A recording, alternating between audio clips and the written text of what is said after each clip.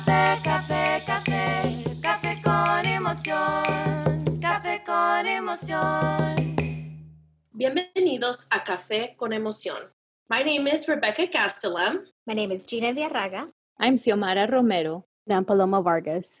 We are a group of mental health providers creating a space to magnify the voices of Nuestra Gente, the Latinx community in Orange County, California, highlighting social, emotional, political, and economic barriers while bridging the gap of access to holistic approaches in mental health.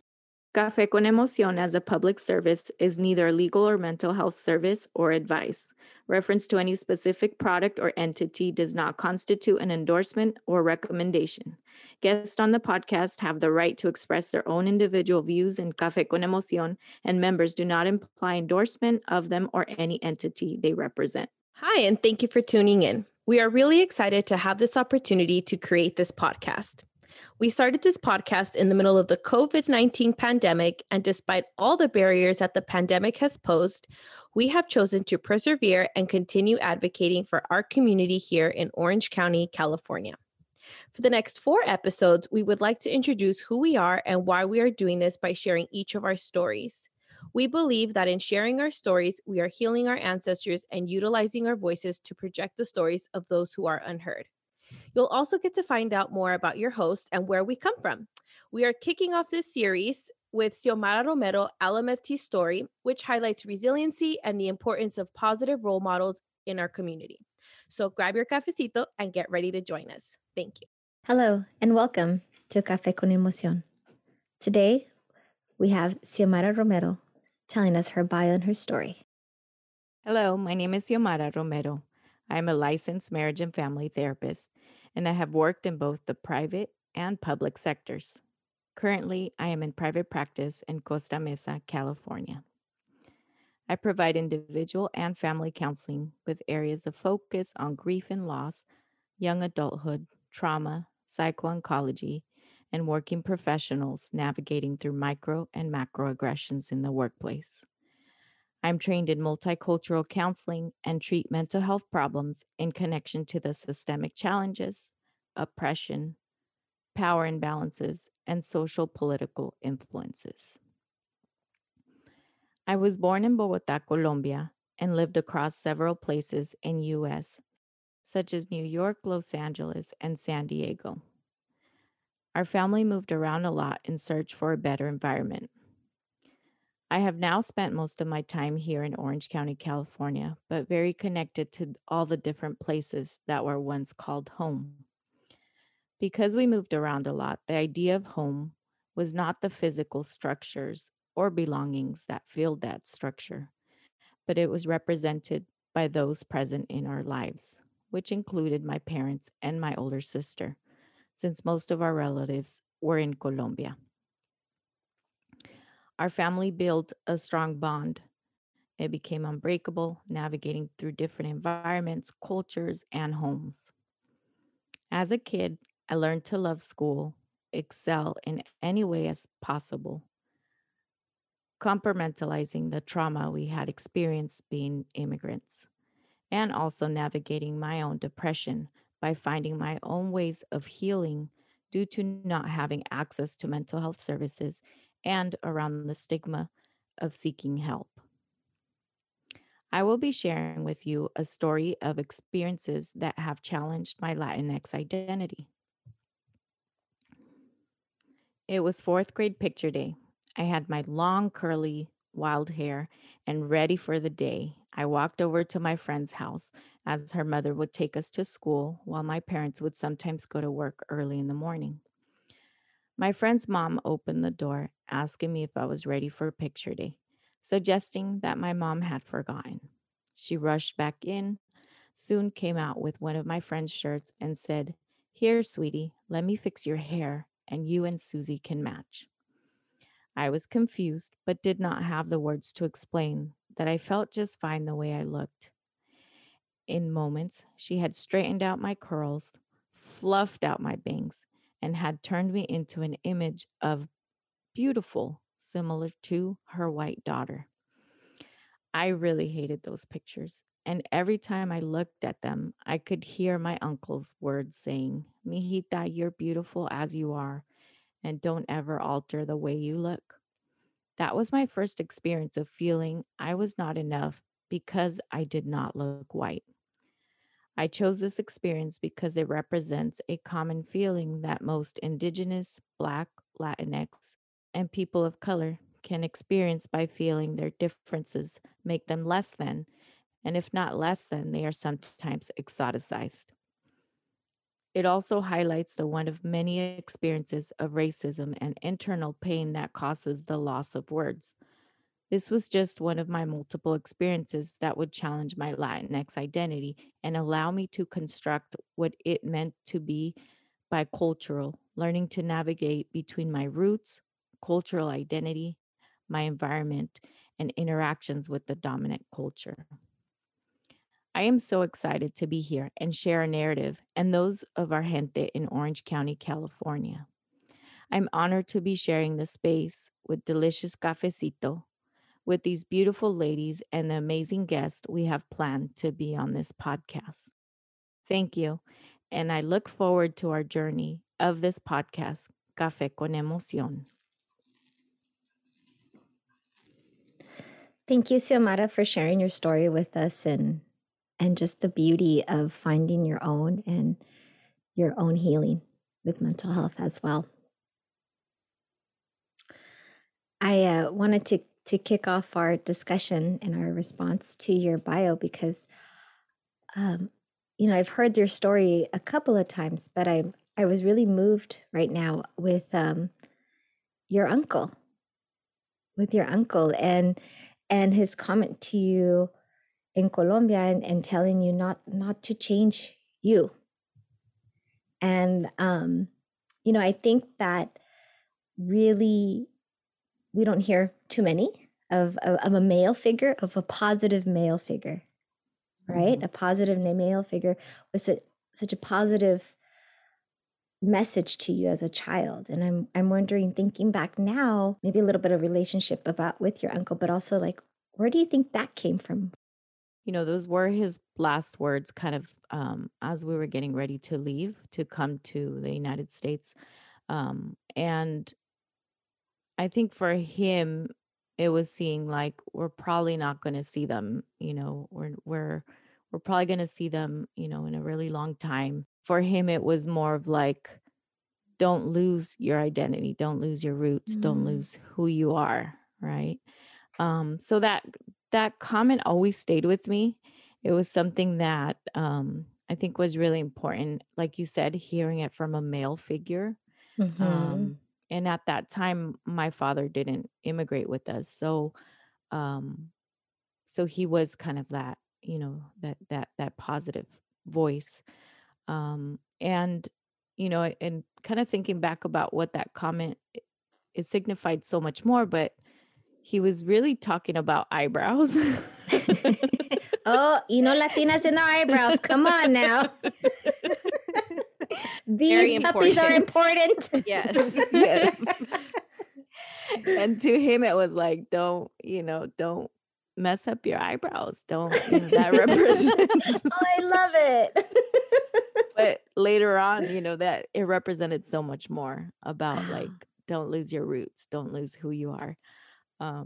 But yeah, come to think of it. Thank you for reminding me about that. That's neat. Yeah, it's so funny because I heard that right now and it was like, yeah, your uncle had such a positive influence on you, that positive male role model. And it makes me think because so many studies show correlation between girls growing up and positive relationships with their father or a positive male role model and being confident, independent females as they grow up to be women. So it's just kind of neat to make that link and that correlation. Yeah, absolutely. And how important, how important it is in our community to break that silence from the male telling their daughters, like, you're beautiful, I love you, right?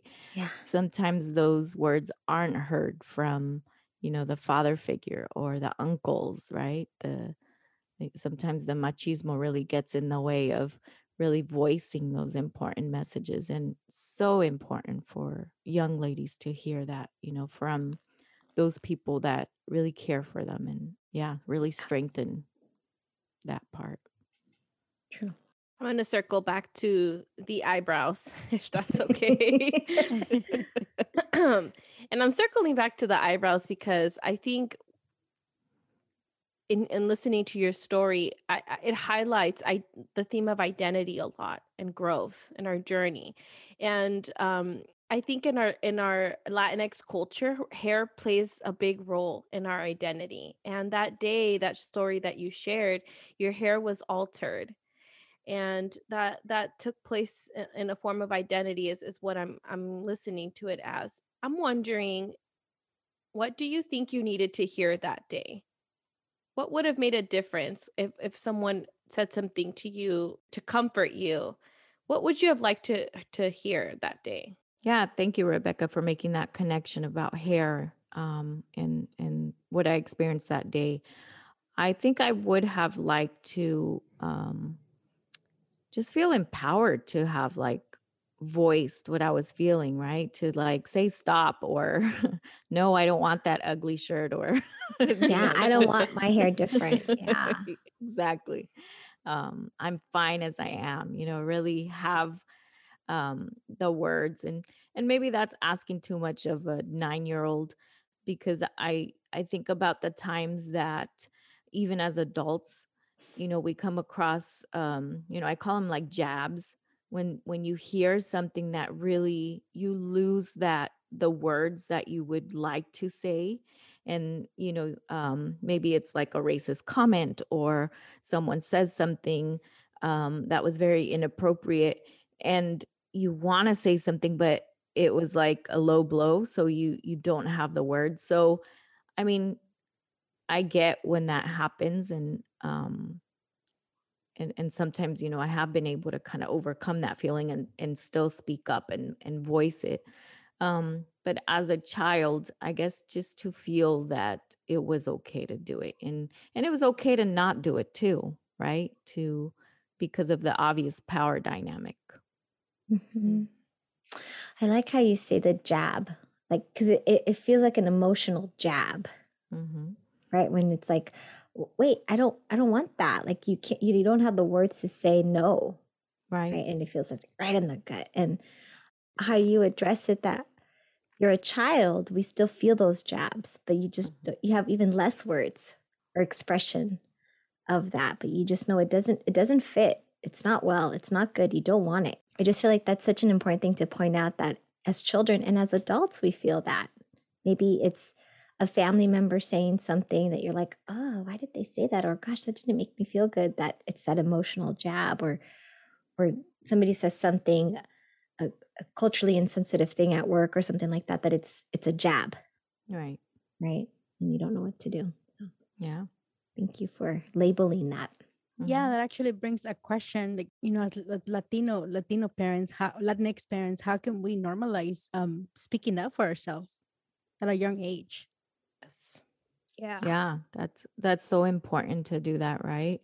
And I think the main thing, so normalizing would be first really being attuned with our kids, right? That we are their voice in the beginning. And then when they're seeing their parents kind of speak up for them, that they get the strength through us to be able to say, I can speak up, right? And then there's the other side, not normalizing certain things that are just a cultural thing, right? Silencing their emotions.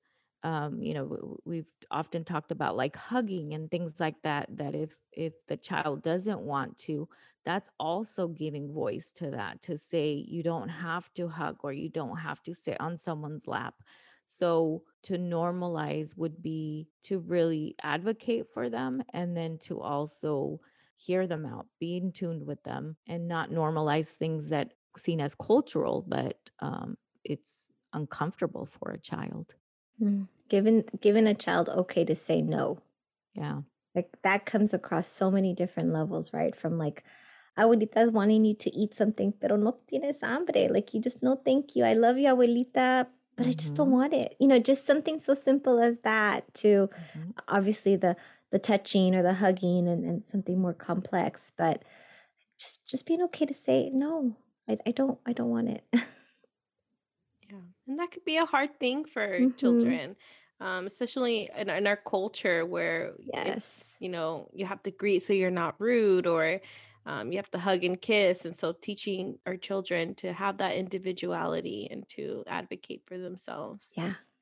And that balance between like this is my boundary or this is my space, and then also just like politeness, you know, like some etiquette. Yes. And then also teaching them the part about, because that one's really hard. I think about my extended family and very touchy, very hugs and squeezing and kisses and for someone who doesn't, maybe, if a child doesn't welcome that, that's hard to really create that boundary, right? So that's a really tough one. I mean, I think we can give the tools, but it also comes to maybe stepping in a little bit more to break those patterns, right? Because a child really can't do that, can't if the aunt or uncle or whoever it is, grandma or grandpa, just grab them and squeeze them, and it's about reading their body language too, because maybe they're loving it, and they're really They're okay with that at that time. yeah, right. They're wanting that affection, and they understand that their family just wants to give them as much love as they can, right? So it's about maybe really reading, learning to read and attune to your child and understand their body language as well. That's true too. I like how you make that point, because it could also be that they're okay with that hug and that, chucuche. How do you say it? It's that word. I love that word. Like that. Is it cuchuqueo? Cochuqueo? Is that how you say it? The cuchuqueo? I don't know. That's what we say in my house. Like cuchuqueo. Like you just snuggle them up and squeeze them. So, apachar, I think, in Mexico. Apachar. Yes, Apachar. That I understand. That. Loma and I are looking at each other like cuchuqueo. Yeah. I don't know if that's just in my house or is that I don't know, but cuchuqueo, like that's what we say. Vamos a cuchuquearlo. I had a question, Xiomara, too, about just how did you make the decision to become a therapist and come to that path, and what kind of led you to in that direction? So I was always a curious child. Always liked to observe. I was always a big observer. And so that's always kind of been my nature. Why this? Why that? Why does someone, I was kind of like the one always asking my mom everything, asking the questions, and why does this person do this and why that, right? Trying to make sense of it all. I also had a big role model. One of my uncles passed away a couple of years ago. Another uncle. He did a lot of. He was a well-known psychologist, and he worked at a university, and he did a lot with treatment centers in Colombia and published books. So I really admired him, and I loved hearing kind of his work. And I remember getting his book when he first published it, and it was just neat to have that role model. I always knew like I wanted to do something in psychology. I majored in psychology. I saw myself as kind of a good listener with friends and, in my own family system as well. So, we're always therapists in our families first, and then we become therapists, right? So true. Yeah, I just always kind of knew I wanted to go in that direction and just learn more about me and learn about family and culture. And that's always, been something that I've wanted to do. And I'm very fortunate that I kind of followed that path and continued that path. And I really think that actually gave you the tools to go into that field. So I guess my question is, how do you mention in your story that you navigated your own mental health when you were younger? How do you do that? Now I'm kind of connecting that you already had those tools because of your family. You already had that generation of being psychologists and therapists. And how do you navigate your own mental health when you were growing up? Yeah, I think that, as an immigrant, it was, and I never really connected it to the generational, having some of those skills from my uncle and things like that. I think from life experiences, like the resiliency in our family unit, I talked about us kind of sticking together and really strengthening that family unit. And whatever came our way, we overcame it. There was always a solution to problems. And I think I grew up knowing that if there was a problem, there was going to be a solution. So even if, no matter how big that problem was, and, we went through some really big injustices. We experienced some really big traumas, undocumented for many years, just kind of looking for that better environment. So even moving, I think gave a lot of tools as far as like we didn't have that stability growing up, but we made the best of it. And, we became very versed in being able to be relatable and across many different cultures and adaptable, being okay with saying goodbye to friends and then hello again. I think that communication in the household was really good with our mom. We had that very strong figure. I mean, our mom was kind of that very figure in our life. So, I mean, and my father as well later on, but early on it was more my mom. So I think the tools came, they I think modeled were by parents and experiences, but I think the bigger one was just knowing that there was solutions, always, not being stuck in hopelessness or and that translated in just kind of, I talked about just being very involved in school and liking school. So that was how I coped, with my depression in adolescence. And that was, I became a nerd and I loved it. I joined the yearbook. Yeah, I was that's yearbook okay. editor. Yeah. I played soccer. I was captain of the soccer, JV team. I joined clubs. And I'm naturally an introvert, but that was what was getting me through whatever the obstacles were.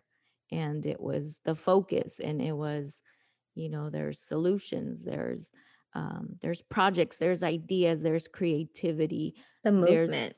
the movement. Yes. Yeah, that's what I hear. I hear in your story too, Sumata, a lot of just you keep trudging, right? Which is I think the story of so many of us, and you gotta keep going. And I joke around a lot with like the hustle, like Latinx, we're the best with the hustle, man. Mm-hmm. But I think there's some healing in that hustling, right? To keep moving forward. And I think also just the story of the immigrant, any immigrant from anywhere, to come to the States and have a hustle, right? Because you got to really move through it. Also hearing how you were able to move through it by just kind of getting into your zone with school and excelling and high performance, which there's the good and the bad to that, right? Mm-hmm. There's the good and the bad. The good is that it's helpful in life to have that drive. But if you don't ever go back and process your own healing, it can get you into some trouble too. Right. If you stay in that high functioning, past adolescence, and you start entering that into adulthood where you're burning out, where you're not getting the rest that your body needs or your mind needs, where, you're over functioning so much that the issues are just being pushed aside, down. not being processed. So I think it was what I needed in adolescence and probably young adulthood. Luckily, I was able to, get my own therapy and, do a lot of that self-healing and understanding, that was my coping mechanism back then, but it didn't have to be how I coped as an adult. I love that you say that. That's important to say because I think too, we think that it has to be high functioning all the time, right? Like excel, excel, excel. Mm-hmm. And to be able to be like, my body, my health, I don't have to do that. Absolutely. It's different. Yeah. To learn what self-care is, to learn what balance is, to be able to be present. Right? Mm-hmm. That often when we're so busy, we can't do. Right. And it feels uncomfortable. No, that's good. You were such a striver as a teen. You really strive to be in all those clubs and sports and stuff, and really kind of keep searching. And that's such a powerful quality to have. And I'm thinking, as an adult, realizing that you don't have to be such a high achiever, that you're still okay, that who you are. What would you tell yourself going back to that adolescent self? I think the other side, the emotional part, right? The part that was being neglected, right? So that it was okay to feel sad, that it was okay to feel whatever it was that Yeah. I was feeling at that time. So maybe just more focus on that piece, and the normalizing that you could still be really active and you could still be loving all the projects that you're doing, but you can also be really sad and you could still be experiencing depression, right? So more voice to that. That's just the normal part, not only as adolescents because of all the hormones and the changes in the body, and just that stage of life that you're making those friendships, you're making sense of the world, you're trying to really find your place in the world, so that it's okay, that it was okay to let those emotions out and to show those emotions. And So true. yeah, I guess to really give space to that part of the mental health. At the emotional side, I think that's a really good point, because sometimes when we're high achievers, and anybody, but it's usually to kind of compensate, right? You compensate a little bit for that emotional piece to kind of strive and do good, because that feels good and you have a lot of accolades because of that. So to pay attention to that emotional side and normalize it, like you said. Yeah, So and important. yeah. And I think in our families, in our our Latinx families, um, a lot of the times, most moms could recognize when their children aren't, feeling, if they're feeling a certain way or something's off, right? But to be able to have the tools and to be able to, I guess, connect and be able to talk about it. Maybe it's not sending them off to therapy right away, but to really to notice the change, to talk about the change, to find out and listen.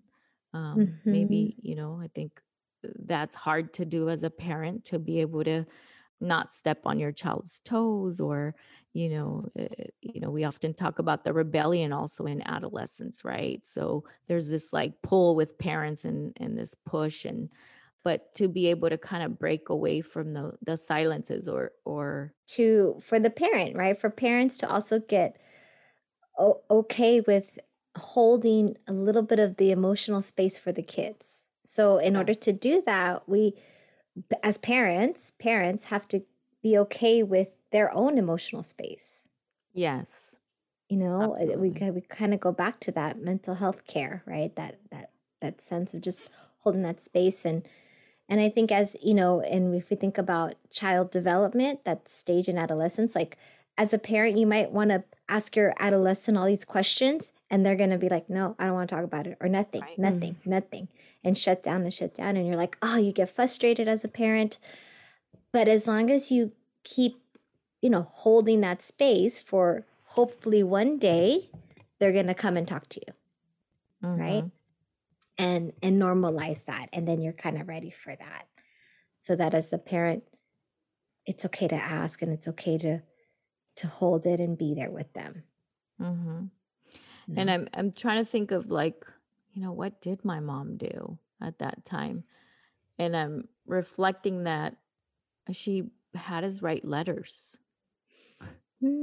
That's great. So because we couldn't have the conversations, right? I was a rebellious teenager, so I would often get agitated, right? So in adolescence, we often look at for like depression doesn't always look like they're down and oversleeping or things like that. No, in adolescent, they're active, they're agitated, they're Acting out. angry, they're acting out, right? So I'm remembering that we couldn't really have those conversations. So so she would just let us know that we couldn't talk through it, but we had the option of looking for an alternative form of communicating, and that was through letters.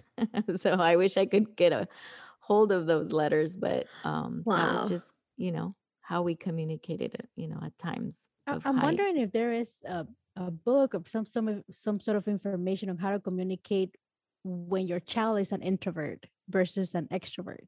Oh yeah, Are there there is. different ways to deal with mental health and approaching our kids in different ways, depending on their personality? There is. There's a lot of actual research done on like introvert versus extrovert and communication and what it means. And sometimes introverts get confused for being depressed, but they're not depressed. They're just introverted. They're just in their heads. They're not very verbal. But it doesn't mean they're not thinking about stuff. But that's kind of going a little bit. Well, I really like the idea of just holding that space. I do.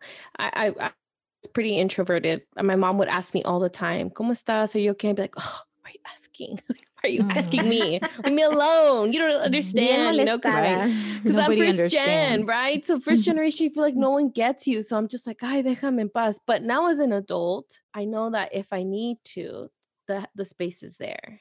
Well, thank you, Xiomara, for sharing your story with us and allowing us to ask some questions. And you touched a lot about just where you come from and your strengths. And I really want to identify that. Yeah, your resiliency and, being able to manage your own mental health in the best way you could. And what I heard too is the positive male role models.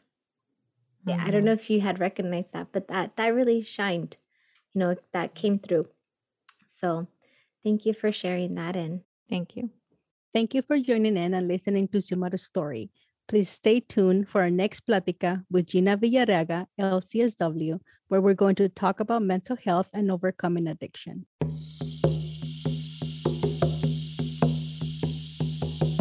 Café, café, café, café con emoción.